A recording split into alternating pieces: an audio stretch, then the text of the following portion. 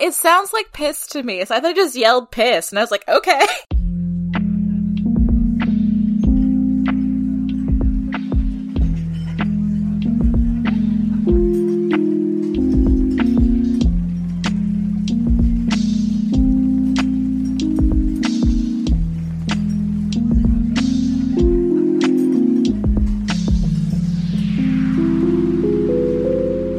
Welcome to Watching Movies at the Bar, a podcast about bar movies and movie bars. I am Bethy Squires, and with me as always is Thomas Grabinski. Thomas, how's it going? It's going so well, Bethy. Thank you for asking. And with us today is Casey St. Ange, a TV producer, a writer, a co-host of Busy Phillips is Doing Her Best. Casey, how's it going? It's great. Thanks for having me. So we're going to get into a favorite topic of yours, Prince, and the films of Prince. But before we do that, we ask everybody on the podcast, Casey, have you watched a movie at a bar? Is that an experience that you enjoy? It's something that Thomas and I bonded over, but some people are like, why would you do that to yourself?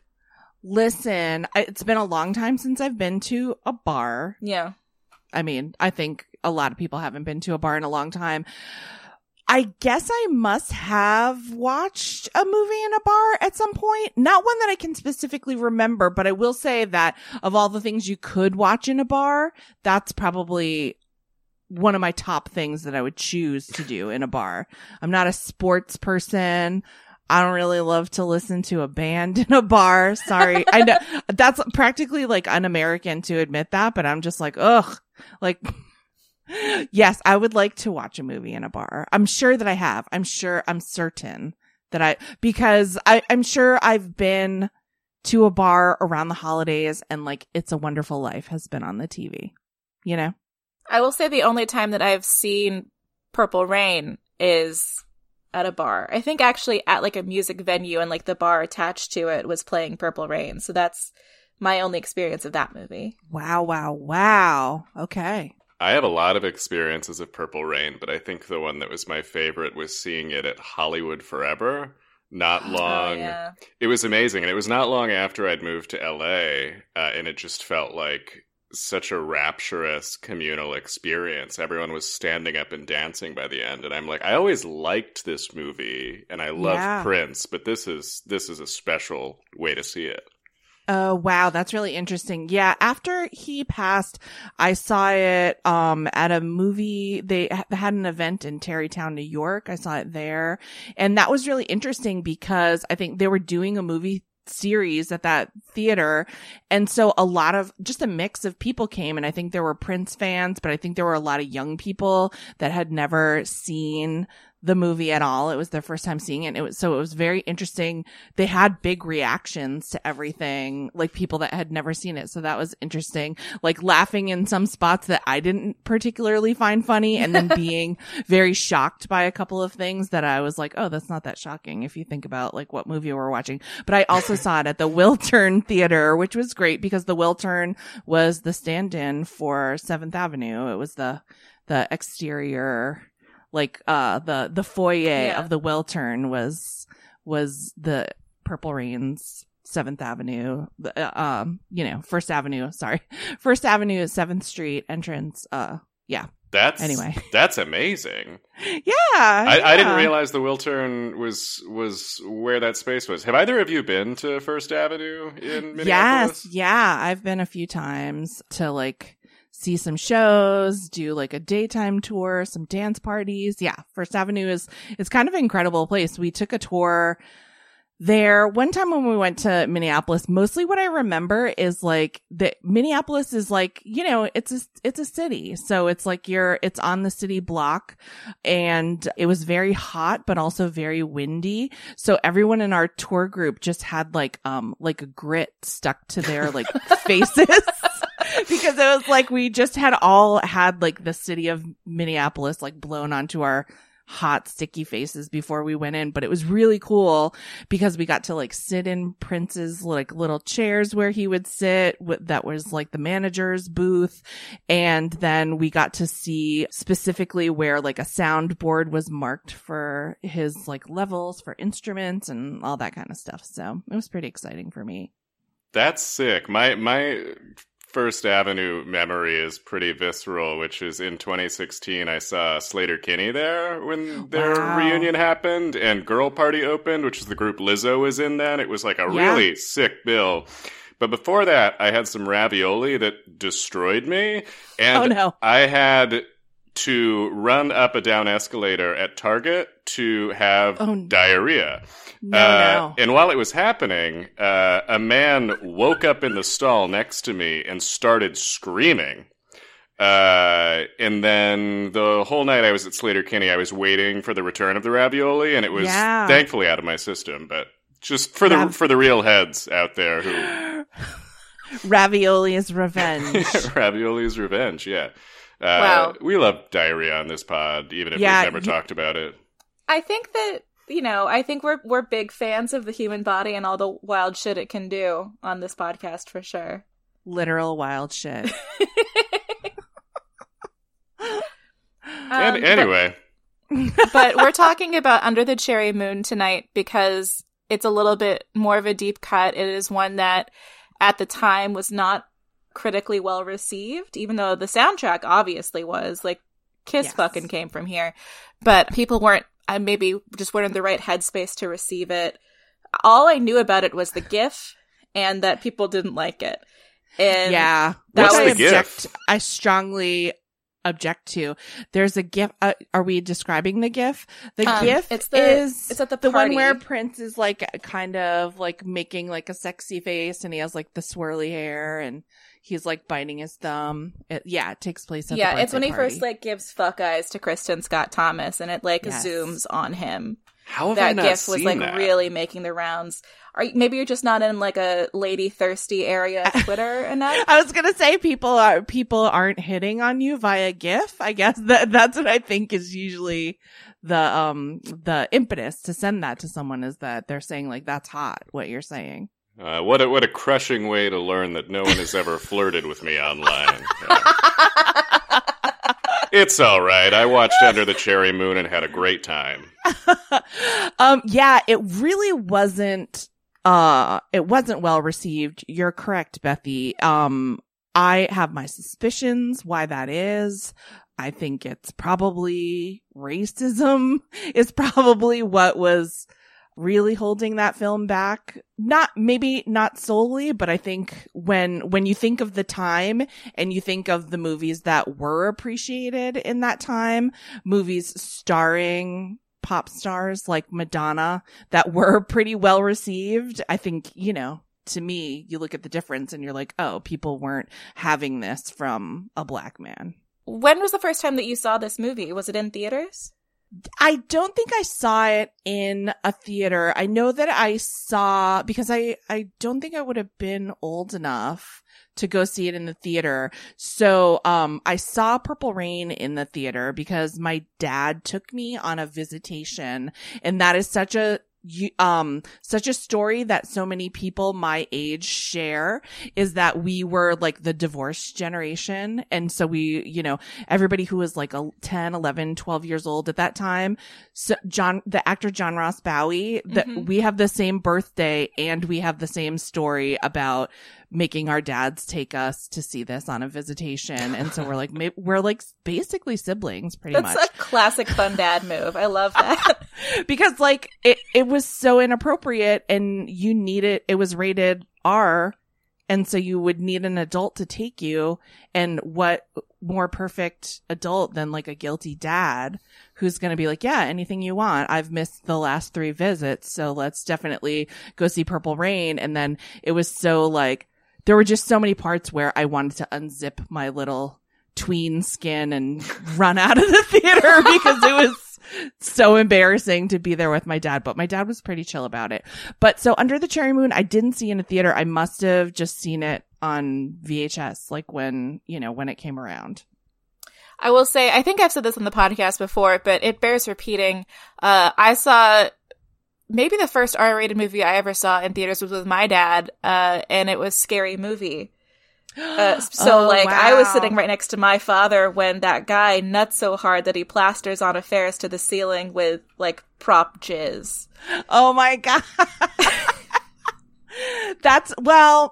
Listen, I can't say that Purple Rain wasn't as bad as that. There's a lot of, just crotch rubbing and boob rubbing of Apollonia and a lot of disturbing kissing. He had become a better screen kisser by Under the Cherry Moon, but I'm going to say, and I am never critical of Prince, but his on-camera kissing is comical. I will say one of Colin's notes, producer / husband of the podcast, Colin, when we were watching it together, he said, you need to tell the people that they're both so hot, but they kiss weird. Yeah, you should definitely go back and watch the kisses in Purple Rain so that you can appreciate the improvement by the time Under the Cherry Moon comes around, because the Purple Rain kisses are just I can just feel their teeth hitting each other, it's weird. It's weird. It's not good. I had no context for this movie, even as someone who likes Prince and who loves Purple Rain. I, for some reason, thought this predated Purple Rain, that this was a warm-up. But no, it postdates Purple Rain, and he directs it. And it's kind of a vanity project, but a really fascinating one. Yeah, it's interesting. I mean, it's so interesting to me. If you're a big Prince fan, you know that he loved old movies. We talked about It's a Wonderful Life. That's also on my list of top 5 movies of my lifetime. That is also was a favorite movie of his. I can see influences of It's a Wonderful Life in Under the Cherry Moon. I think he was also a huge fan of Valentino. I think you're seeing that there. He name checks Valentino in a number of his own songs and songs that he wrote for other people. So I think he was a fan of old Hollywood, old movies, and that sort of not a buddy comedy, but a screwball comedy. And so that's what Under the Cherry Moon is to me. It's a screwball romantic comedy that is, I don't want to say timeless, but it's out of time. It's out of time. Yes, because there are certainly things that were modern at the time, but it's in black and white, and it is really a nod to this bygone era of comedies. And so, yeah, I think it was really interesting to me. And the fact that he directed it, he was a kid, he was not yet 30. When he directed that. Crazy. Yeah, how old was he exactly? Actually, I'm going to look it up because I want to. I think that the fact that it's sort of out of time, that it is nodding a throwback, is one of the other things that held people back besides racism. I think the fact that he's not given as much leeway to go off is definitely a product of racism, but the way that he went off towards old-timey, a nod to classic cinema. There's 5 times where people are on board with that in the entirety of cinema. It's The Artist, which is and bad. Some other ones. Under the Cherry Moon is considerably better than The Artist. Wow, But people get so mad when you do a classic Hollywood throwback most of the time, Pennies from Heaven, or I'm trying to, there's other examples of what I really want to do is do a nod to classic cinema, and every time the viewing public is jerk off motion. What's that Soderbergh movie, is it The Good German? Is that what it's called? The black and white. Yeah, the sort of notorious Hitchcock nod. He's so good, and that movie just doesn't really work. So I guess that doesn't support your argument, and it's also a tangent. Sorry, how old was Prince when this movie was made? Yes. Prince was 28 years old when he directed this film, and so he had never done anything like that. He was full of confidence, and the thing that really strikes me is this was on location in France that they made this movie. So it wasn't he's not a kid that went to film school in LA and made, this is he's a big deal pop star. This is his sophomore effort after he'd won an Oscar for the soundtrack for Purple Rain. And so I think initially they had hired on another director and it wasn't. Yeah, they had. Yeah, and it wasn't working out. So Prince was like, oh shit, I'll take it over. But just thinking of like how I was when I was 28, like I don't know that I'd be directing a film in another country, a fully foreign country. But so that's very interesting to me. And I think it's a really beautifully shot film. I think it looks great. Everyone looks gorgeous in it. Everyone who's meant to look gorgeous in it. Everyone who's meant to look like a monster looks like a monster.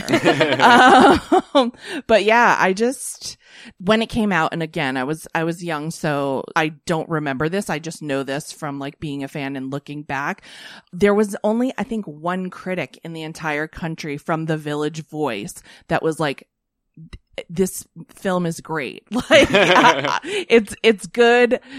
Here and really like gave it, in my opinion, of course I would think this, in my opinion, a fair shake, and pretty much everyone else in the country hated it. This is my favorite kind of episode of this show because you're coming to us with something that you love that has a negative reputation and you're really passionate about it. And I think obviously me watching this movie, knowing I was going to be talking to someone who loved this movie, knew that there was something there to love, but immediately I was struck by the compositions. It's not someone trying to make a classical movie where they're just desaturated. Like it's not just desaturated. Yeah. The compositions themselves are very artful. The opening of the movie sort of directly visually references Casablanca. It's a very accomplished movie in its construction. And I think there's a camp quality to the performances that I think people can't wrap their heads around in the context of those compositions and ideas, but it's a pretty cool movie.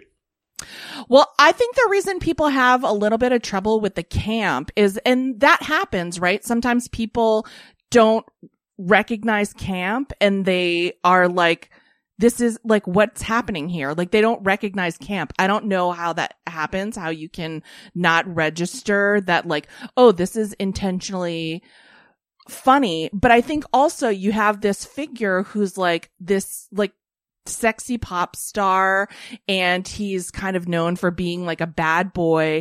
And in Purple Rain, for at like whatever level of sophistication you find Purple Rain to come in at, there wasn't a great deal of comedy in the movie other than Morrissey in the time. Jerome Benton, who is also in Purple Rain, who's Prince's sidekick in Under the Cherry Moon. Those guys were funny, but Prince was fairly straightforward, serious, and not kidding around in Purple Rain. So then to have him doing comedy, I think was like maybe caught people off guard. I think that's another place too where race is coming in, as far as like not being able to like, I bet some people can recognize the camp and maybe they feel like they can't access it because so much of the moments of comedy in the movie, especially the moments of comedy performed by Prince, are him laughing at white people. Yes. Like having a nice kiki with his friends at the white people, and like the just being laughed at like that. I wonder if that hits some people the wrong way. I think so. I think like for the most part, all of the humor in the movie comes from it's Prince and Jerome Benton playing these partners, these like they're gigolos basically in France, and their characters are Christopher and Tricky, and Great name. Really good names. And almost all of the comedy between the two of them and them like doing comedy sort of outward to the other characters is rooted in their blackness and like a culture that they understand that like, yeah, I think like there's probably like a little bit of white fragility played into like, yes, I don't like to be laughed at. And then just also like an unfamiliarity that I'm still hearing today. Like when people are like, oh, that show seems good, but I don't understand a lot of the references or whatever. And then I'm just like, well, okay. I mean, but this was a while back. So it makes sense that was probably the issue, is probably people were just like, I'm not really getting it. And also like, I would say seems like you're not really trying to get it. I think like with context clues, any white person could appreciate the humor in Under the Cherry Moon, but that's just me. The movie opens with an extremely funny line, which is, "Once upon a time in France, there lived a bad boy." And I was like, whoa, this is a sick movie. I don't even need to watch the rest of this to know it fucking rocks.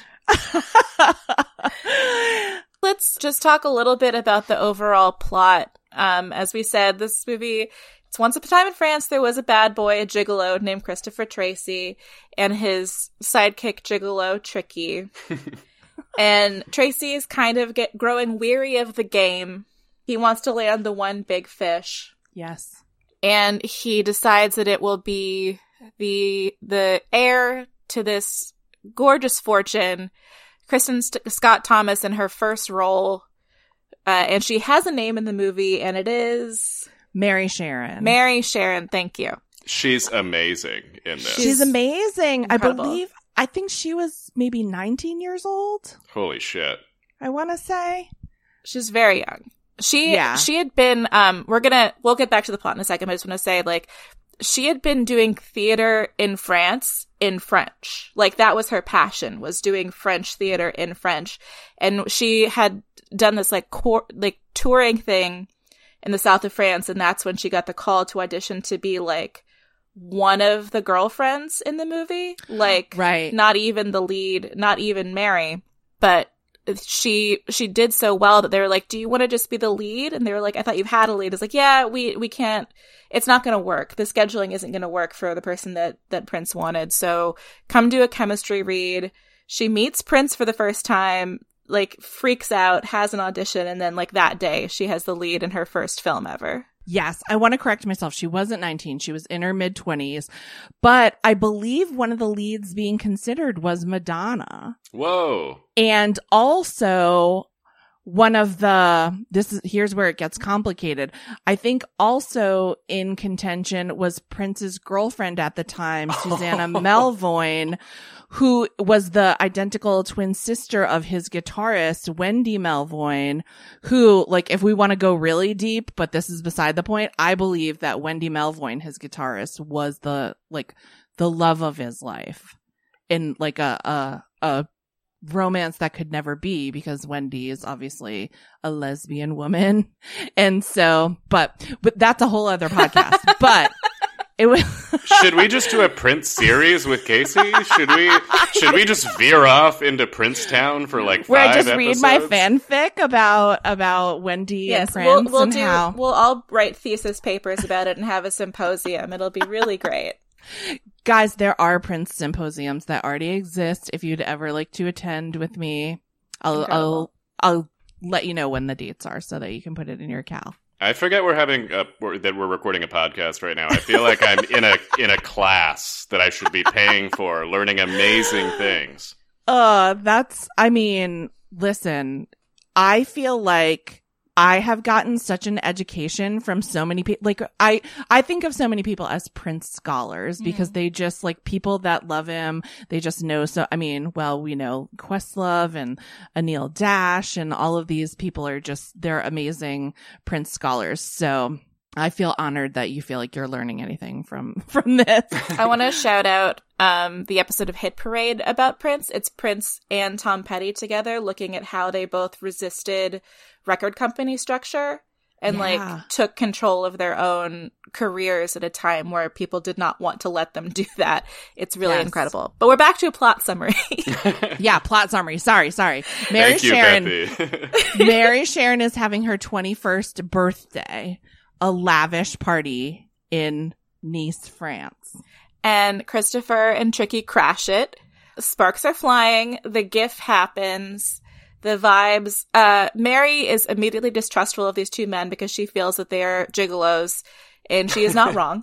But that doesn't mean they're not fine people as well. Sex work is work. These are nice boys. And then there are complications to the plot, right? So since Tricky and Christopher Tracy are gigolos, they have been doing business with high society women. Christopher is a pianist in a number of beautiful establishments where he's meeting these women.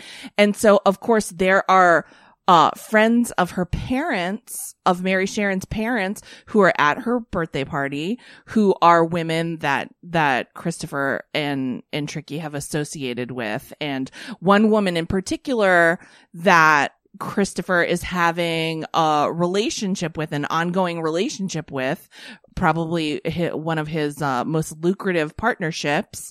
She is a friend of Mary's mom and dad, and also Mary's dad is having an affair with her. So again, screwball comedy, all kinds of, crazy mix-ups, Three's Company style mix-ups and misdirects.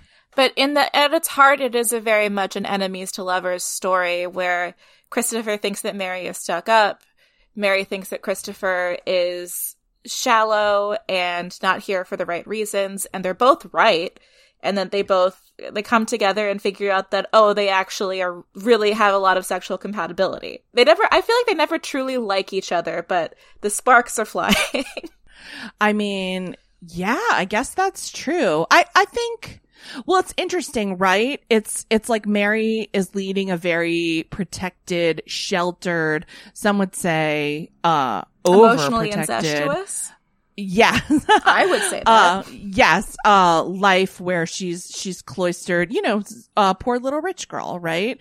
And, she has her beautiful Chanel clothes and her amazing bedroom, but she's basically locked up in it. And so, Christopher and Tricky are like, she's obsessed with trying to bring some culture to them, and they're obsessed with trying to bring her down to their level where she can like really cut loose and have some fun. And her wealthy father, who doesn't really care about her that much, but he's also obsessed with controlling her, isn't having any of it because she's engaged to another man. Whose like assets complement his assets well, and it's more of a business deal than it would be a marriage, and he doesn't want her to screw the deal more than anything else. Exactly. And that for me is where I really see the It's a Wonderful Life reference, when Mary is not engaged, but she's kind of arranged to be with Sam Wainwright, and George Bailey comes over to her house while Sam Wainwright calls on the phone, and they have a three-way conversation. That, to me, that phone call that happens with Mary and her fiance Jonathan, and Prince is trying to mess up the phone call, kind of gives me that It's a Wonderful Life vibe. And so Mary's dad fucking runs this town. He's like a shipping magnate, so he owns the Coast Guard, essentially. Yeah, he owns everyone. And so he has these like thugs who are constantly trying to ruin the three-way dates that are going on between Christopher, Tricky, and Mary. Yes. And, eventually, like, the vibes are stronger between Christopher and Mary than Mary and Tricky, even though there's, like, more companionship and amiability in that relationship. It's like the sparks are too much with Kristen Scott Thomas and Prince. So they sort of choose to elope, sort of just get away in a car because they want to have a fight away from the mom. And in the end, the goons shoot Christopher Tracy. He dies. Mary is like, it's deuces for you, Dad. Never talk to me again. I'm giving half of my fortune to Tricky to buy an apartment building and becoming my own woman. And everybody is made the better for having known Christopher. There you go. That's the whole deal. Along with like a killer soundtrack, which is the Parade album. Yeah. If you're familiar with Prince's discography at all, it's not really like a full soundtrack because there are some songs from the movie that aren't on the album, but it's the Parade album. After watching the movie last night, I've been listening to that record all day. Yeah, me too. It's so good. It's so good. I mean, Girls and Boys, the song that I just love the whole scene that takes place in the restaurant when she takes them to, what's it called? La Pavillon. And, and the whole bit with him writing on the napkin and asking her what it says. It's so weird. That's one thing I love about this movie. One thing I love about any movie in general is a movie that has the courage to do something weird and that people might not necessarily get, or that might like require people to get on board to appreciate. And there's just so many weird little moments in this movie that I really, really appreciate and find very funny. Yeah, I would say weird is a great descriptor for a lot of stuff that happens in this movie. For me, that's always a good thing too. Yes, I love when people are making big swings and choosing to do something wild.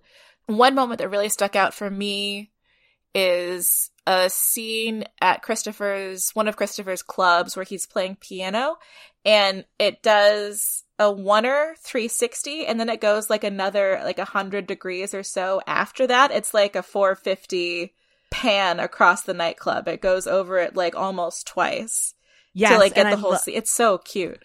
I love that scene because if you watch it really carefully, you'll see that every couple, they're panning around the tables to the couples, and every couple kind of has something going on. Like one couple's in an argument, one couple is having a romantic date.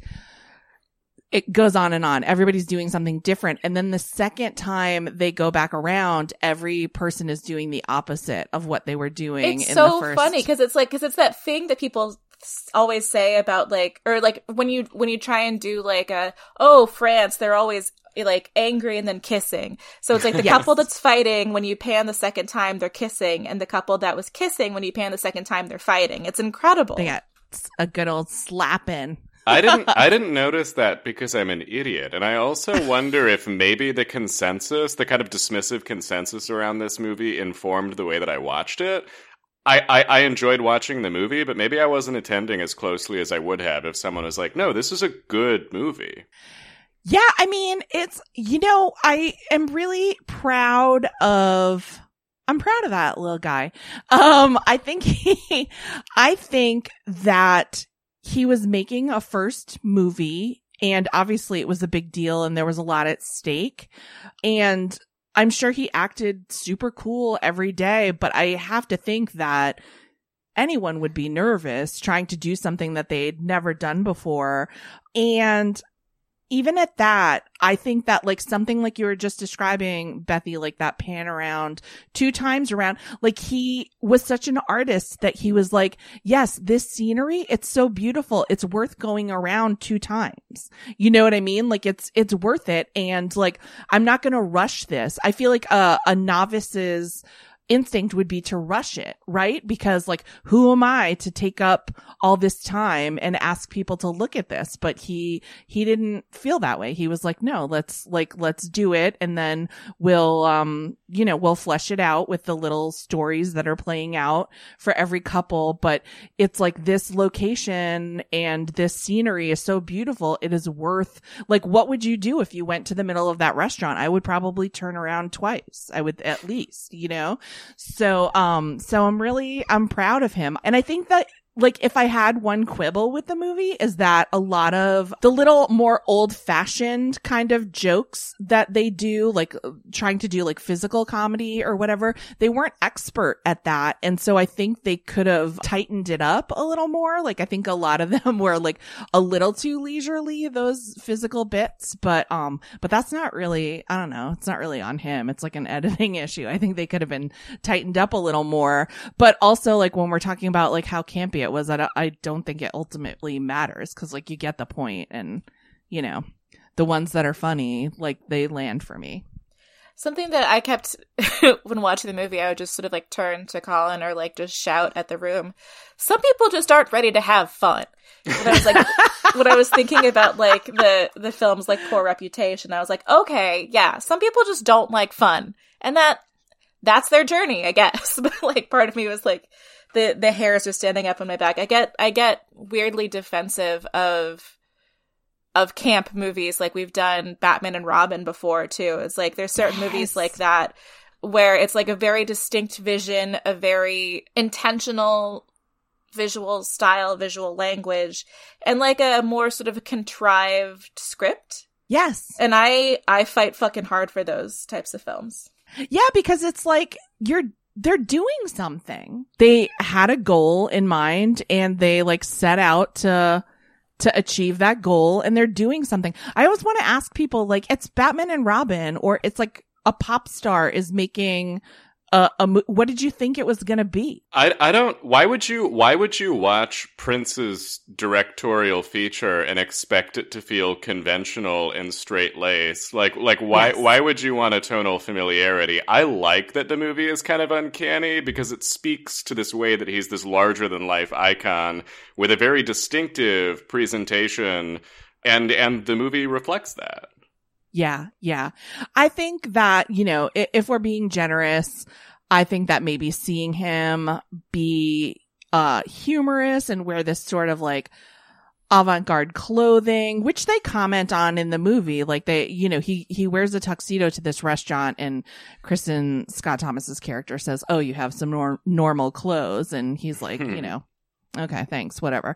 I think that just seeing him having fun and being like his fun self maybe caught people off guard. I don't know. And I mean, he was just, you guys are younger than I am. You guys are younger than I am. No, we've caught up. Yeah. But he was just such a mysterious figure that nobody knew what to make of him at any time. So it was always like this is a thing. Like, I kept my love of him relatively quiet because, like, my family would be the type of family to be like, I read in the Inquirer that he lives in like a dungeon and whatever. Like, he was always just the type to have people like saying like he's a recluse and he drinks blood or whatever they were making up about him. So I think like nobody ever knew what to make of him, particularly back then.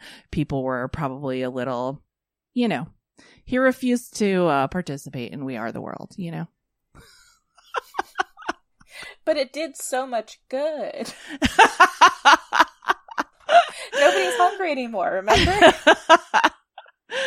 But yes, I do love those. Did you guys, I want to ask you guys a question. What is your favorite, like, funny moment from the movie? Did you have a favorite funny moment? Do you want me to go? I have an answer. You can go first because I have a couple, Bethy. Yeah, I think I also have a couple, but I loved when Tricky said, "I'm my own man, just like Liberace." That really struck me, as well as much earlier on in the film when Christopher says, "I don't do anything professionally, I do everything for fun." And it's like, that's lovely. That's like more like clever than funny, but yes. The moment where Tricky's like, "I am just like Liberace because I'm an independent man." I was like, okay, go on. I love that. I gotta be honest, my favorite moment in the entire movie is a weird camera move that I think Prince thinks is very funny, which is during the opening sequence, there is a zoom over a fountain to the word Nice. But I think he thinks it's funny. I think it's like the zoom is arriving at the word nice and he's laughing. Yeah. That is my feeling, and that is like my favorite tiny formal goof in the movie. I love that. One of my favorite jokes in the movie is Christopher and Tricky are having like a philosophical talk about, like, Christopher's like, if you love someone, you can never be torn apart. And he's trying to be really philosophical. And he's asking Tricky, "Do you love me?" And Tricky's like, "I mean, and he's like, "No, but you know what I mean. Like, do you love me the way that I love you?" And they go into this little cafe, this little, like, I don't know it's a restaurant. Yeah. And they're eating, and they're like eating like dudes, like friends eat, and they're continuing this discussion, and Tricky is like, they're gonna kill you if you try to keep, coming after Mary. And Christopher says, "I'm not afraid of that. I'm not afraid of shit." Yeah. And Tricky says, "Are you afraid of bats?" And they just look up, and there's like bats in the rafters of this restaurant, and they just fully scream with food in their mouths, like a club sandwich hanging out of Prince's mouth, and run out of the restaurant. And I'm like, why did that happen? But it's so funny. And then the entire restaurant also flees, including the goons who were watching them. But it's like, like 60 people run out of that cafe screaming, and the camera holds on just the doors as like so many people run screaming out of this restaurant. Also, wait, I don't want to be annoying, but I think the line is even funnier than you read it, because I wrote it down. He doesn't just say, I'm not afraid of that, I ain't afraid of shit. He says, I'm not afraid to die. Yeah. I ain't afraid of shit. I ain't afraid of shit. It's so much more dramatic even, which makes so what funny. you're describing right. funnier. You're right. And he is like, but yet afraid of bats. But I am spooked out by these bats, though. It's so funny. And it just like really speaks to like Prince is so Baroque, right? More is more. So he's looking as a filmmaker for a way to transition out of this like restaurant scene, and it's boring to just walk out. So why don't you fucking scream your head off about bats and everybody runs out? You know, that's like so much more memorable than just being like, well, this is a nice lunch to your colleague and then walking out, you know? I love that part. I also love there's a scene where he's going to try to connect with Mary at her mansion, but he doesn't really know what her bedroom is. And so he climbs up a ladder and asks Tricky to keep a lookout and tells him, you whistle 4 times if anyone's coming. And so he sneaks into this room, and of course it's Mary's mom, who's like has taken some sleeping pills. And so she's communicating. And I like, here's Prince, here's growth for him, right? Because he didn't actually go all the way with Mary's mom. And I think that, Prince of Purple Rain era, who knows what would have happened, but like it stopped short. Like he's coming out of the room, nothing's happened, but it was weird. But I just love when Tricky says, you did it to Mary's mom! You did it to Mary's mom! And that the dad does come in, and she's like primed, and so like yes, he kind of gets her dad laid because she was like high and she thought that it was her husband. Yeah. and it was dark, so Prince thought that it was Mary, and then Tricky saw Mary come to her window, so he realized that Prince was in the wrong room. And then the thugs are coming, and I love that they're about to get their asses kicked, but Tricky can't resist being like, you did it to Mary's mom.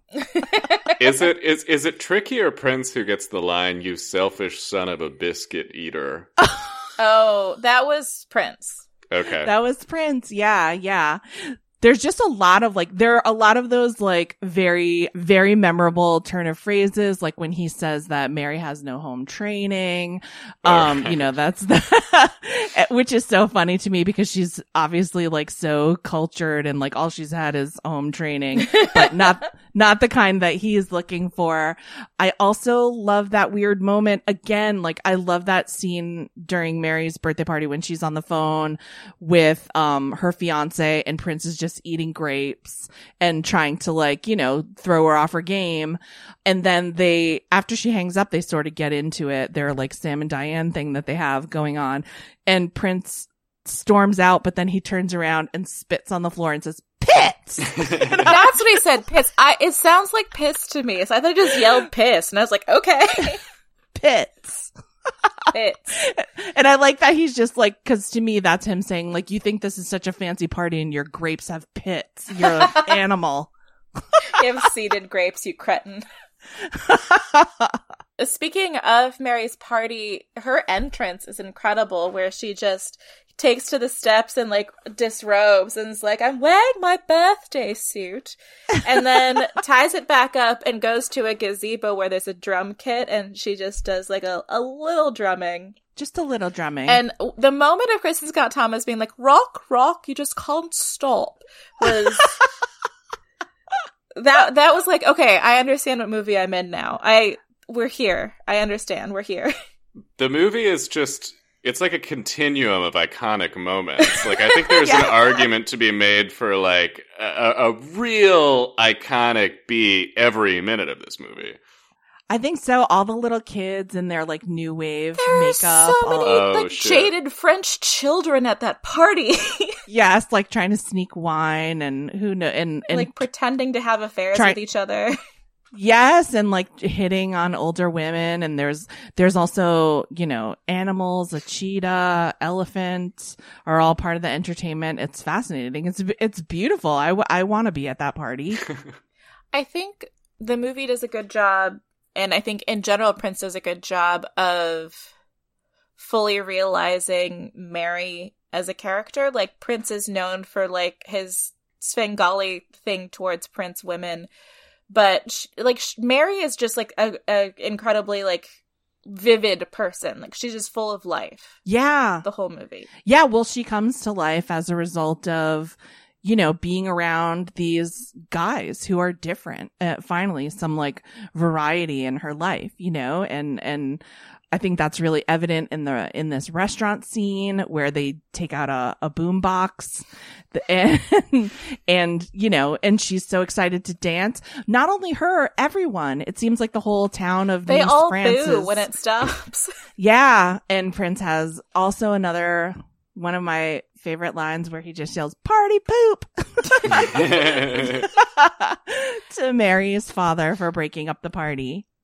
Casey, who is your favorite Prince girl? Like, I feel like Prince is almost like James Bond in that he has these like, there's like Bond girls and there's Prince girls. Who's your favorite Prince girl? That's a really good question. I've gotten to meet some of them over the years.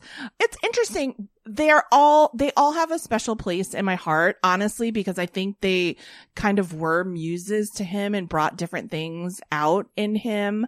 And so I have a special love for all of them, but I really do. She never was a Prince girl, but Wendy Melvoin is my favorite foil to him, because I just think that, I don't know. Oh, God. Okay, so I'm going to recommend something outside of Under the Cherry Moon. Okay, so a couple years ago, Prince's version of Nothing Compares to You came out because his estate was putting out an album of songs that Prince had written for other people, originals. And so the estate also put together a video of rehearsal footage of Prince and the Revolution to go with his version of Nothing Compares to You. And so you can see him there alongside all of his band members at the time, but there is just something about the way that he looks at Wendy. And you can see it a little bit in Purple Rain, but I think that's much more controlled. It was fictional film, but this is like actual rehearsal footage. And there's just something about the way that he looks at his friend, who I know was a muse to him in so many ways. And he's just so impressed with her. And I think he's just so excited to like have her there. And she is like, I feel like he really met his match in Wendy. Like, I think she went toe to toe with him musically. I think she had a sort of similar sense of humor. I think she just understood him on a level that I'm not sure many people did. And I think she was really forgiving of his faults. And I think that, like, to me, it's really obvious that she loves him to this day. You know, even though they had their like rough times and went their separate ways, they also came back together often enough that I think that they just had a really special relationship. So she's my favorite. And also because, I mean, they were never romantically involved, you know? So it was just like, it was like minus all the bullshit. It was just like pure and true, their friendship and their partnership musically.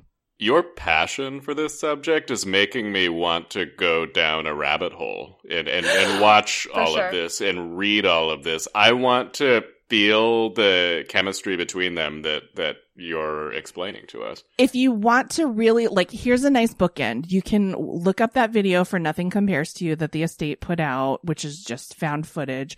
And then you can find a video of Prince and Wendy alone performing on Tavis Smiley's show, which is interesting. And it's just the two of them performing this song that, like, I can hardly, like, I can never make it through watching them do this song together.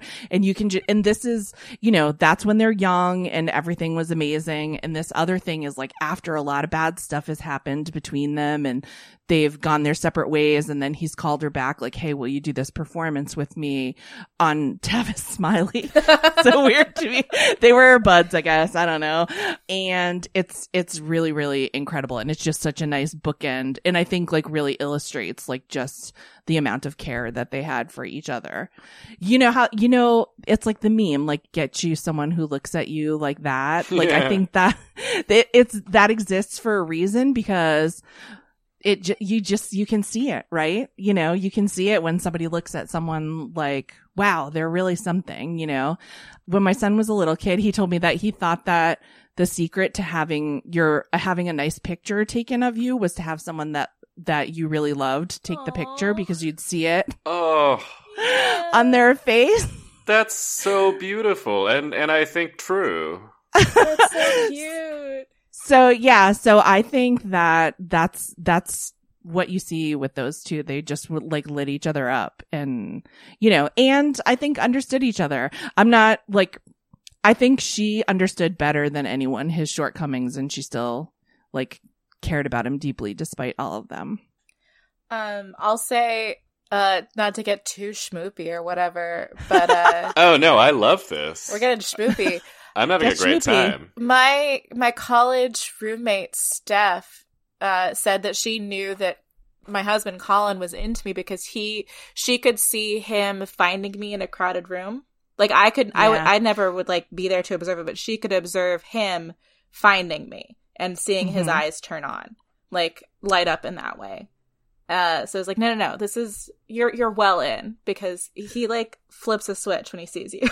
I love that. And it doesn't always have to be romantic. Sometimes we just have people that like really bring something out in us, and that's what I think was, well, I also think he loved her a little bit, but what are you going to do? This is nice. Rarely on this show do we just sort of talk about really pure expressions of love and admiration, but this is nice. I hope that someone who's listening to this right now thinks about a person in their life who brings that out in them. I hope so too. Like, who doesn't want that? But don't crash your car thinking about this. No, yes, please. Please don't fall down any That stairs. would be too arch. Only if you're in the south of France are you allowed to do that. Yeah. Too well, arch. That's one thing we didn't talk about, is like we talked about how beautiful the scenery was, but also just like the costuming was gorgeous. Everybody looked gorgeous. Like that white coat that he's wearing when he goes to sort of try to get her not to go on the plane, not to fly to New York. And she's wearing her deplaning hat. She has like this giant like Edwardian hat on to get on the plane. I'm like, yeah, I would too if I had a private plane. Yeah, and then her mom, it's so funny because her mom is not wearing something fabulous at all. She's just wearing like office attire, I feel like. But yeah, all of the characters who are supposed to be fabulous, they're really like, again, like kind of a time, but also out of time and timeless, the fashion. But that white coat for me is incredible. The polka dot dress that Kristen Scott Thomas is wearing in the restaurant, which I believe is by Chanel.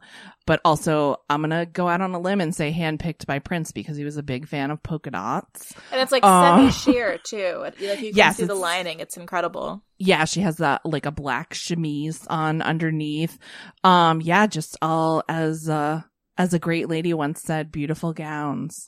Gorgeous gowns, beautiful gowns. Gorgeous gowns. Speaking a little bit about the timeless quality of the movie and Chanel and the South of France, I think something that works in this movie's favor is that for Americans living, like Americans in the South of France, I feel like always has like a semi-tragic tint to it. Oh, interesting. But I think I just think that because like the peak of Americans living in France was right before World War II, and then they all had to flee. So there's this, and then like one of the most like iconic stories about that time is Tender is the Night, which is again very sad, very gorgeous gowns, very sad. Right. And so I think setting it there, like something about the South of France is always like 1938. Like it's looming. It's present. Like the notion of doom and gloom. It's a very Memento Mori location, I feel like. Yeah, I can see that. And what's funny is that, and I've never been to that area of France or France at all, but I do know that Prince fans make sojourns to these locations all of the time, and they all look exactly the same. Wow. I believe it. So I'll be tagged once a year in some Instagram photo of somebody who's like, I'm at the restaurant on, on the coast of France that, whatever. Yeah. Yeah. And right at the beginning of lockdown, when I was taking like my daily like walk through the neighborhood that we all allowed ourselves. Yes. I was listening to a book called Chanel's Riviera, and it was about specifically this time in France where it was like British people, American people, and French people were all moving to the south of France because it was so cheap at the time. They were essentially gentrifying the south of France. Wow. You could live for so like a 2-bedroom apartment in New York could get you like a 3 to 4 bedroom villa in the south of France at the time. Wow. So everybody was just fucking off to France and ignoring the rise of Hitler. And so it's just like it was this incredible book because it was like the story about all these glamorous people and all the parties they had, but then there's this ticking clock in the book. And then so the last fourth of the book is who fled, who didn't get the chance to flee, who collaborated. And like, because that area also became a place where Jews fled, because when they were fleeing Germany, they would flee to the south of France.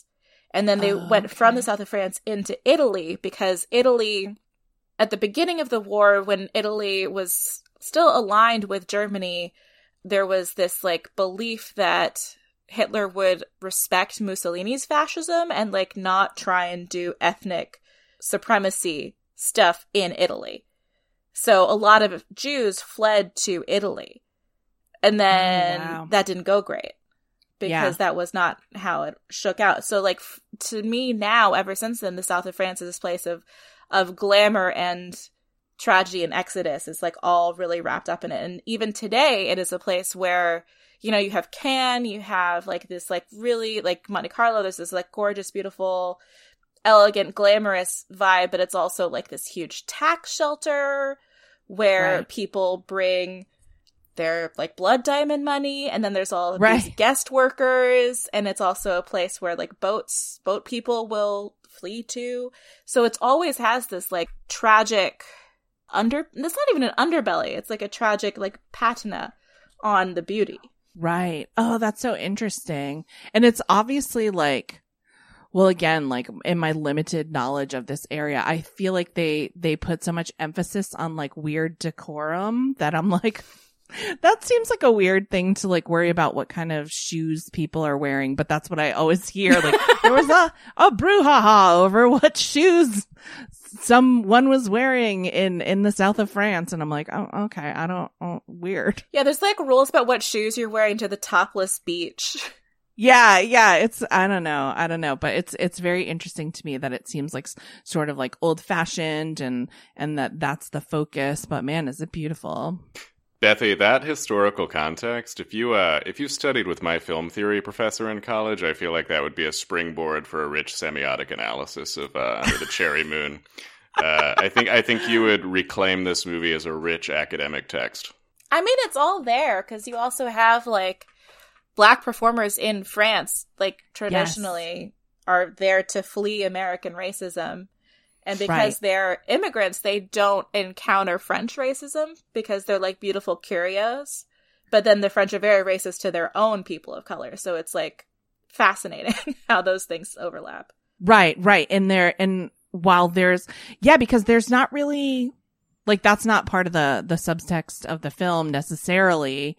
Their differences are certainly mentioned, and I think that it's made clear that like the characters don't understand the differences in each other's culture, but I don't think it's really that anyone's looking down on anyone's culture. I think they're looked down on because they're gigolos. Like that's, that seems to be the main problem that people have with them. And I feel like weirdly, like you probably would feel about like handsome young gigolos. I think it's that they're like women are so enchanted by them and entertained by them that, you know, I think that's the real problem is that they're like, you know, getting drawers, as they say. Yeah. And getting paid for it. I think that that Mary's dad would be upset if anybody that he didn't approve of was going after his daughter. I don't know if he would send the goon squad after somebody who doesn't have, if it was somebody of like their same class who had certain protections, they probably wouldn't be getting the goon squad treatment, but he still wouldn't love it. Yeah. Yeah. And that is also one of my favorite little moments in the movie, which is kind of weird, kind of funny, but also I think tells the story really well, where Mary, when she's upset with Christopher, she says that this woman that Christopher, who's like, Christopher's been having a relationship with this woman for pay, and this woman who's friends with her parents, and her father's having an affair with this woman. She says, oh, she wants you to meet her at her house at 7:00. And Christopher's like, why would she tell you that? And she's like, well, cause she knows that, you know, cause we're friends, and she knew that I was going to be seeing you. And so he drives up, he sees a fancy car in the driveway. He really loves the car. He's like, gets out and sits in the car. And then when he's like poking around in the car, he flips down the visor, and Mary's dad's license falls down, and so he realizes that it's the Isaac Sharon, you know, this super rich guy who's like the evil father of the girl that he's kind of talking to, and also having an affair with this woman that he's having an affair with. And then so he goes up to the door and yells up like, hey, Isaac, you know, put a pillow under her ass. She likes that. And leaves the champagne that he was planning to share with the woman. That is like a very, he's trouble. Christopher's trouble. He's a bad boy. That says he's a bad boy, as they said right in the beginning of the movie. But that made me laugh. It's just like his body language, like his choreography when he says put a pillow up under her ass. And it's hard to describe what he does, but it's very funny to me. It's very like Little Richard choreography. I don't know. It's very funny. Yeah, I can see that. Yeah, he's just so like he does seem like he's not afraid to die, because it is always like being very audacious, like really like laughing loudly at this woman in the fancy restaurant that she invited him to, because she can't understand that he wrote record store. Record. I mean, that is also like a bit of weirdness. Like, it doesn't exactly make sense why he'd be making her read this and try to guess what it means or whatever, but it does make sense, you know, because there's not just one way of talking, right? And there's not one way of being cultured. And so that's like the point that I think that they're trying to make, that they have rich lives as well. And like, you know, just because they don't have the same experiences as the people around them, that they're interesting, and they have, you know, but it's told in like a joking way. But it's strange, but I think it also makes like a good point. I love that it has a callback, because later he writes "fuh you" on like was it a check on something to her dad? It was a napkin. A napkin. It was tell him it's Chinese, and he just runs away. Oh yeah. Yes. Oh, I thought you were talking about the napkin. Oh, yes, no. He wrote that the dad had like offered him money to stay away from his daughter, and that's what he wrote on the check.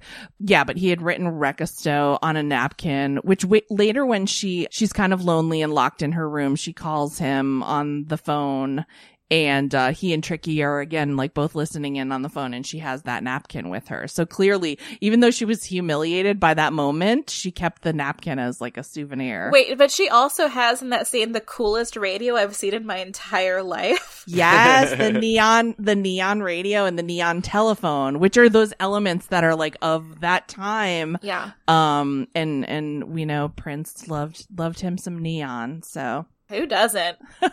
He actually has a song, Neon Telephone, which I feel like is probably, just like a little love song to that phone.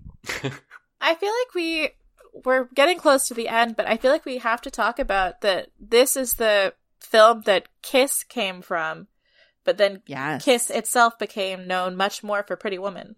Yeah, I mean, well, Kiss was just like a massive hit and remained such a favorite for Prince. I spent many years working for Andy Cohen at Watch What Happens Live, and one of the things that I loved to do was when it was Andy's birthday or whatever, get him something. It was always a challenge to get him a little gift, because you know, when you're like famous, people just give you expensive shit. That's like what they, but that's never what he liked. Like he again appreciated like weirdness and offbeat.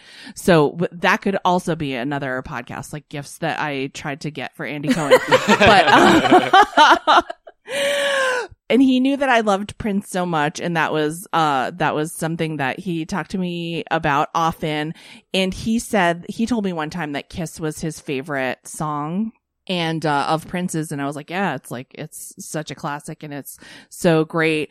And so one year, actually the year after Prince's death, for Christmas, I like went on the dark web. It wasn't really the dark web, but I made a lot of inquiries so that I could find something that I knew happened in his final shows that he performed in Atlanta. Prince sang Kiss. And instead of saying, you don't have to watch Dynasty to have an attitude, he said, you don't have to watch The Real Housewives to have an attitude. And I was like, I know somebody out there has bootlegs of this. I have to get it. So I ended up like eventually scoring. It's all out there now. Like it's so all out there, but at the time it was hard to get. So I ended up like making scary promises to someone who gave me an MP3 of Prince singing you don't have to watch Real Housewives to have an attitude. But Kiss is like, it's such a great song. I feel like that's the song that comes up the most if I'm at like a random dance party of Prince's. Like if I'm at an 80s night, it's Let's Go Crazy. But if I'm just at like a generic dance night, it's Kiss. It was such a different song, I think, and it still is. It's like so great to play at a party because it really breaks things up. It's like, it's just one of those things where it's Pavlovian. Everybody gets up. You can't help but kind of like get a groove onto that song. It's such a good one. It's true. I think we did it. This has been fun. Yeah. This was a great time. I'm glad you guys had fun. I had fun too. I sometimes worry that I'm like way too into Prince and like I'll just wear someone out. So I appreciate you guys giving me an outlet. No, this show is specifically for, like, we talk about one of the categories that we like to do is movies that you can't shut the fuck up about after 2 drinks. And, you know, I think one of the few times that I've matched like your energy on as a host of this show was the Breaking Dawn Part 1 episode. So like this Prince is more important than Twilight, but I get it, and this is a safe space for that level of intensity. I'm floored by it. There's nothing I enjoy more than just listening to someone talk about a thing they love, and so this was a rush for me. That's so nice. Yeah, I'm here for it. You guys are so great. I'm such an evangelist for this movie that I'm just really, really excited that I got 2 people to watch it. 3. So, because your husband also watched it too. Yes. Also, my cat Tuba watched it, so that's something. There you go. That's all we could ask for. Prince loved cats. He would have been psyched by that. Yeah, I think I'm just so happy. I'm so happy whenever anyone gives it like a fair shake, I feel like. Because it is one of those things that I think people kind of like love to hate, and I'm like, do you really know like what you're like, do you know what you're hating? What is it that you hate about it? I turned into like a reply guy on the where I'm like, debate me. What is it specifically? Cite your reasons. No. Hold on, milady. Yeah, exactly. We're going to set up a town hall for you to defend Under the Cherry Moon's honor after this. I will happily do it. And I think that, I maybe now's the time. Maybe we're in a place where we can appreciate this and appreciate what he was trying to do. Maybe we have the language now to say what we like about the movie instead of, like out of the context of a young pop star making his second movie and deciding to direct it and everybody not being ready for it. Yeah, I'd like to think that society is catching up to Prince. We'll see. Oh my gosh. Yes, it's on my top five favorite movies ever. Purple Rain is also one of them. Graffiti Bridge. Listen, that's for another time. That's for another conversation, because I can even find things to appreciate about that movie. But if you ever watch a concert film, Sign of the Times, if you like that, it's one of the best concert. It's not officially a concert film, but it's really fantastic. So, like, that guy knew what he was doing a little bit. I had a ticket to see Sign of the Times on a 35mm print last weekend, and I had a meeting at the last minute and couldn't go, and I'm so bummed. It'll come back because it's in, like, the larger rotation, but fuck. Yeah, isn't it Quentin Tarantino's print of Sign? Yeah. Yeah. I'm sure I know that he's lent it to, like, Prince fans around the country, like, they drive and come to borrow it to bring it back to their wherever. So I'm sure I'm sure it'll come back around, but it's really fantastic. I recommend watching it. I had it for years on I had to get like a Japanese DVD of it because it was not available in the United States. So I'm glad that it's out there and people can see it now. It's on Sign of the Times is on, I think, both Peacock and Tubi right now. Yes. Imminently accessible at the moment. Amazing. Casey, when this show gets a Patreon, and it will, and we get to do bonus content, and we do watching TV at the bar, you're coming back to talk about the Muppets Tonight episode with Prince with me. Oh my God. I'll tell you all. I'll tell you about how my friend worked on that show, and I was like, call me every time you're by a phone. Yeah, bring me the intel. Like you're a fucking private eye. I love that. Yes. Where can people find you online? You can find me on Instagram at Instacase, Insta, CAIS, the first four letters of my name. I'm on Twitter at Casey. I'm on Facebook. The Busy Phillips is Doing Her Best has like a Facebook group. That's where I'm the most active on that platform. But yeah, I'm around. And Busy Phillips is Doing Her Best is on all of the major podcatchers. It's just wherever you want to find a podcast, you can find it there, and it drops on Wednesday mornings, usually, barring disaster. Thomas, where can people find you? You can find me on Twitter if you'd like to. I'm at handsome_pal, and we have an account for the show that is at Movie Bar Pod. Bethy, what about you? And does the show have an Instagram? Yeah, so on Twitter, I'm at Bethy, BSQU. I was hacked. I am hacked no more. It's back to being my Twitter. Thank goodness. And Instagram, I'm at Bethy Squires. And the show's Instagram is at moviebar_pod. Great. Thank you all so much. All right. We'll see you all out there.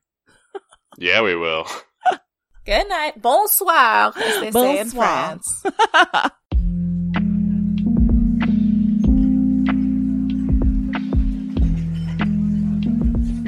Watching Movies at the Bar is edited by Colin Jenkins, with show art by Lindsay Farrell, and that theme you hear at the top, that's Quentin Mulligan.